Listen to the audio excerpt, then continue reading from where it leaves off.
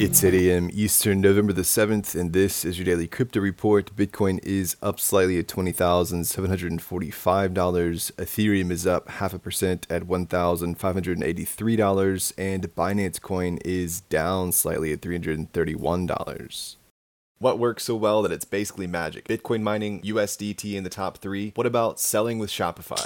Shopify is the global commerce platform that helps you sell at every stage of your business. From launching your online shop to, did we just hit 1 million orders? Shopify is there to help you grow. From their all-in-one e-commerce platform to their in-person point-of-sale system. Wherever and whatever you're selling, turn browsers into buyers with the internet's best converting checkout, up to 36% better compared to other leading commerce platforms. Sell more with less effort thanks to their new AI solution, Shopify Magic. My favorite thing about Shopify is no matter how much you want to grow, they have the solutions you need to take control and level up your business. Shopify powers 10% of all e-commerce in the US and millions of other entrepreneurs across 175 countries. Plus, Shopify's award-winning help is there to support you every step of the way. Businesses that grow with Shopify. Sign up for a $1 per month trial period at shopify.com/DCR, all lowercase. Go to shopify.com/DCR to grow your business, no matter what stage you're at. Shopify.com/DCR.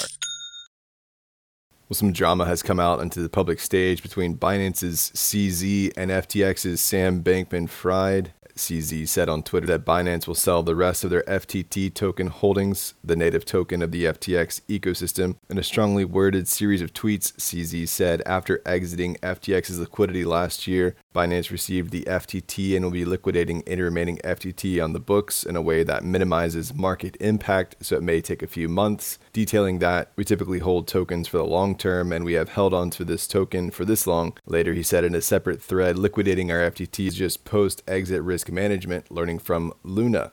We gave support before, but we won't pretend to make love after divorce. We are not against anyone, but we won't support people who lobby against other industry players behind their backs. Onwards. In response to a question about timing and whether their FTT tokens were locked, CZ said the tokens were not locked and that we usually just hold it. It removes any doubt that we would attack a competitor, not financially sensible. We want the industry to grow together, but there is a limit to hold, LOL.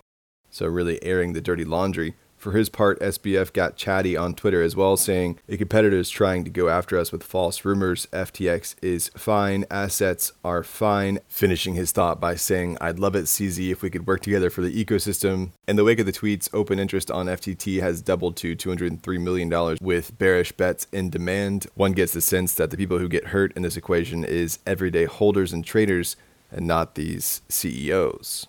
Well, OpenSea's CEO Devin Finzer told The Block that OpenSea is working on a better NFT trading system, including helping creators on the platform enforce creator fee payments. Apparently, the code they're working on will restrict NFT sales to marketplaces that enforce creator fees. The company said on Twitter, we're building tools we hope will balance the scales by putting more power in creators' hands to control their business model, because it's clear creators want the ability to enforce fees on chain, and it should be their decision to make. And finally, Bitcoin miner Hive Blockchain reports they're holding $68 million of Bitcoin and isn't servicing any debt at this time in relation to digital assets or mining hardware, despite several rivals having major funds issues verging on bankruptcy. Executive Chairman Frank Holmes said in a statement, we're producing over 300 Bitcoin per month, or about 1% of the global network, and we've sold all of our Ethereum holdings. Well, that's all for us today. Visit us at dailycryptoreport.io for sources and links, and listen to us everywhere else you podcast under Daily Crypto Report.